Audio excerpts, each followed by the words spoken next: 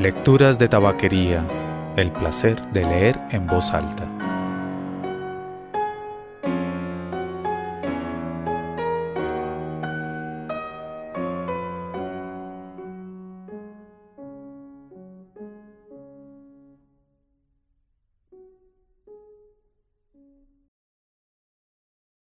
Soy Mauricio Duque Arrubla. Usted escucha Lecturas de Tabaquería, el podcast de lecturas en voz alta.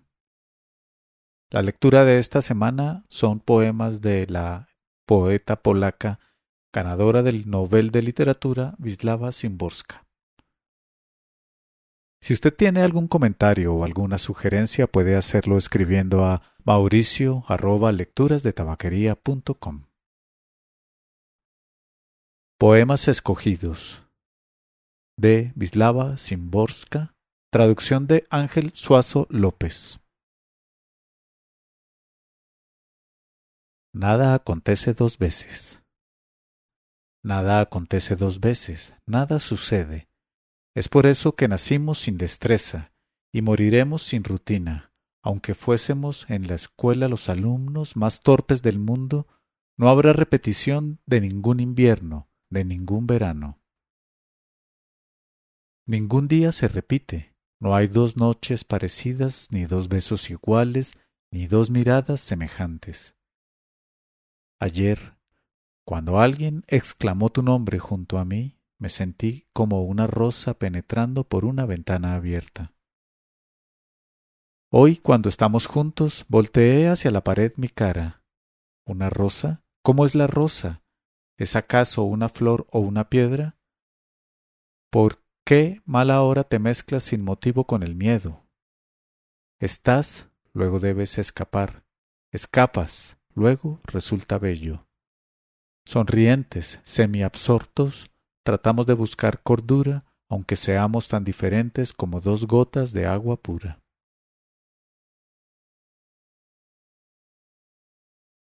Intento. Pues sí, canción, te burlas de mí. Aunque yo vaya hacia arriba, no brotaré como la rosa. La rosa florece rosa y nadie más, lo sabes. Intenté tener hojas, quise poblarme de arbustos. Con la respiración contenida, para mayor rapidez, esperé el instante de encerrarme en la rosa. Canción que no te compadeces de mí, tengo un cuerpo único, inconmutable. Soy única hasta los tuétanos.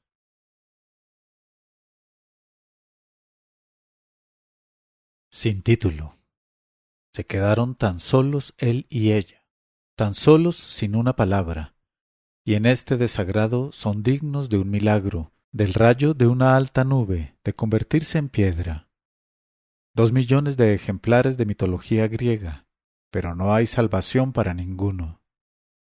Si al menos alguien se parase en la puerta, aparecería algo, aunque por un instante desaparecería. Gracioso, triste, de todas partes, de ninguna, despertando la risa o el miedo. Pero nada ocurre, ninguna improbabilidad salida de sí. Como en un drama burgués, la separación será normal hasta el final, sin más lustre que un agujero en el cielo. En el fondo estremecido de la pared se compadecen uno del otro, de pie frente al espejo, en el que no hay más que el natural reflejo, nada más que el reflejo de dos personas. La materia se mantiene en firmes. Cuán ancha, larga y alta, en la tierra, en el cielo y en los costados, el universo vigila los destinos innatos, como si desde este cuarto de repente tuviese que desplomarme.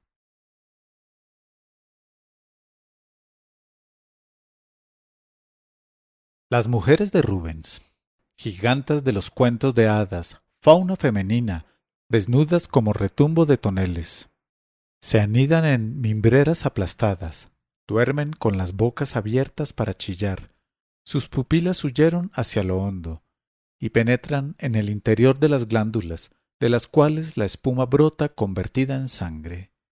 Hijas del barroco, el pastel se hincha en la amasadera, humean los baños, se ruborizan los vinos, galopan nubes de lechones por el cielo, relinchan trompetas ante la alarma física. grasientos platos de amor, con mantas engrosadas, exageradas, arrojadas de sí por partida doble, en poses de violencia triplicada. Sus hermanas flacas despertaron más temprano, antes de que amaneciera en el cuadro, y nadie vio cómo caminaron en fila por la parte sin pintar del lienzo. Desterradas de estilo, costillas contadas de naturaleza de ave en los pies y las manos, con sus resaltadas paletillas tratan de volar. El siglo XIII les daría un fondo dorado, el XX una pantalla plateada, en el XVII no hay lugar para las planas. Como hasta el cielo es convexo, convexos los ángeles y convexo Dios. El bigotudo Febo entra trotando al hirviente aposento en un sudado corcel.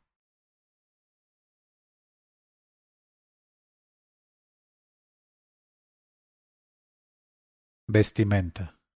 Te quitas, nos quitamos, se quitan, los abrigos, las chaquetas, los sacos, las blusas. De lana, de algodón, de sintética lana.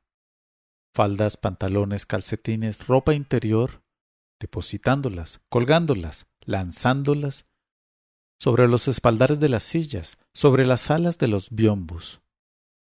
Por ahora, dice el doctor, no es nada grave. Por favor, vístase, descanse, viaje. Tómelas en caso de que, antes de dormir, después de comidas, regrese dentro de 3 meses, de 1 año, o dentro de año y medio. ¿Ves? ¿Y tú qué pensaste? Y nosotros temimos. Todos creyeron, y él sospechó. Ya es hora de atar, abrochar con manos aún trémulas, cordones, broches, cremalleras, hebillas, fajas, botones, corbatas y cuellos, y sacar de las mangas, de carteras, bolsillos, el chal arrugado de bolas, de listas, de flores, de cuadros, de utilidad repentinamente prolongada. La cebolla. Otra cosa es la cebolla. No tiene intestinos. Es toda cebolla a lo ancho de sí misma, hasta el grado de la cebollucidad. Cebolluda en su exterior, cebollada hasta la raíz. La cebolla podría examinarse a sí misma sin asustarse. Para nosotros, extranjera y salvaje, apenas cubierta de piel, infierno en nuestro interior de anatomía violenta. En la cebolla no tiene las tripas torcidas, se desnuda muchas veces sucesivamente hasta lo hondo. Cebollina existencia apacible, creación lograda de cebolla, en una sola la otra, la menor en la mayor envuelta, y en la siguiente la otra, o sea, la tercera y la cuarta. Fuga centrípeta, eco surgido de un coro. La cebolla, como lo entiendo, es la más hermosa barriga del mundo. Sola se cubre de una aureola propia de gloria. Dentro de nosotros, grasas, nervios, venas, mucosidades y secreciones. Y se nos está negando el idiotismo de la perfección.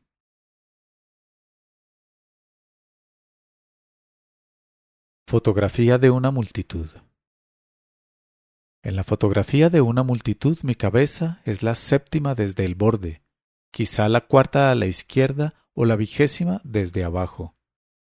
Mi cabeza no sé cuál, ya no es una, no es la única, ya se parece a todas las demás, ni de hombre ni de mujer. Las señales que me da no son señales ni signos, nada.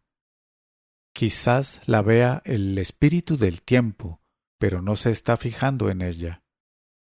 Mi cabeza estadística, que consume acero y cable, muy tranquila y muy global, sin vergüenza por ser una más, sin lamentos por ser canjeable. Igual que si no la tuviese, a su forma y por separado, como si se excavara un cementerio lleno de cráneos sin nombre, de buena morbilidad, a pesar de la mortalidad. Como si ya estuviese allí, mi cabeza toda, lejana, donde si recuerda algo, será el distante futuro.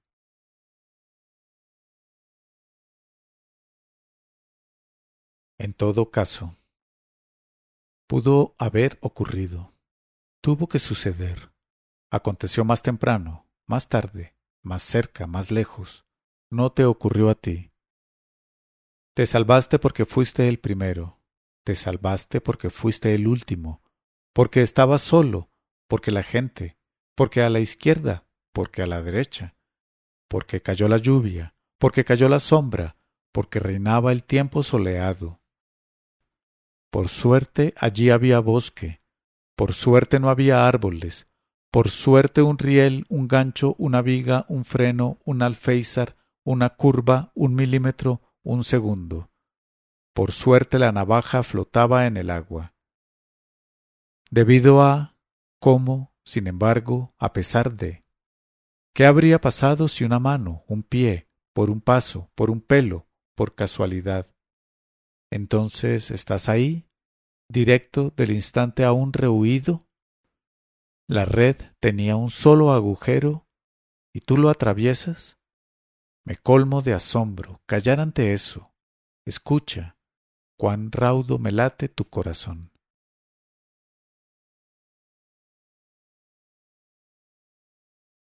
Posibilidades.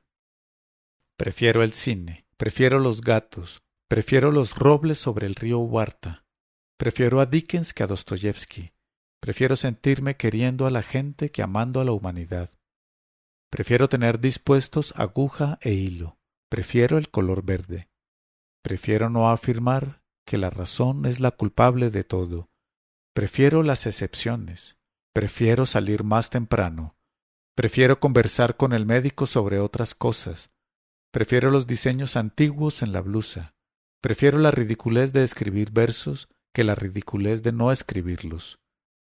Prefiero en el amor los aniversarios imprecisos, para celebrarlos a diario. Prefiero a los moralistas que nada me prometen. Prefiero la bondad astuta que la demasiado crédula. Prefiero la tierra vestida de civil. Prefiero los países conquistados que los conquistadores. Prefiero tener mis reservas. Prefiero el infierno del caos que el infierno del orden.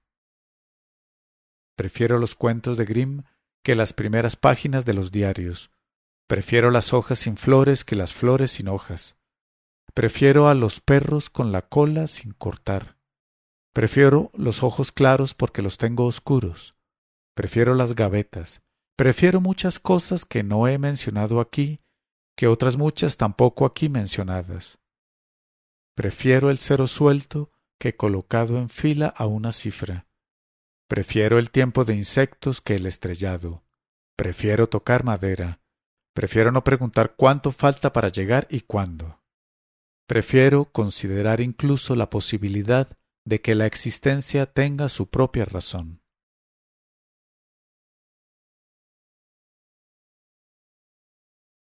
La decadencia del siglo.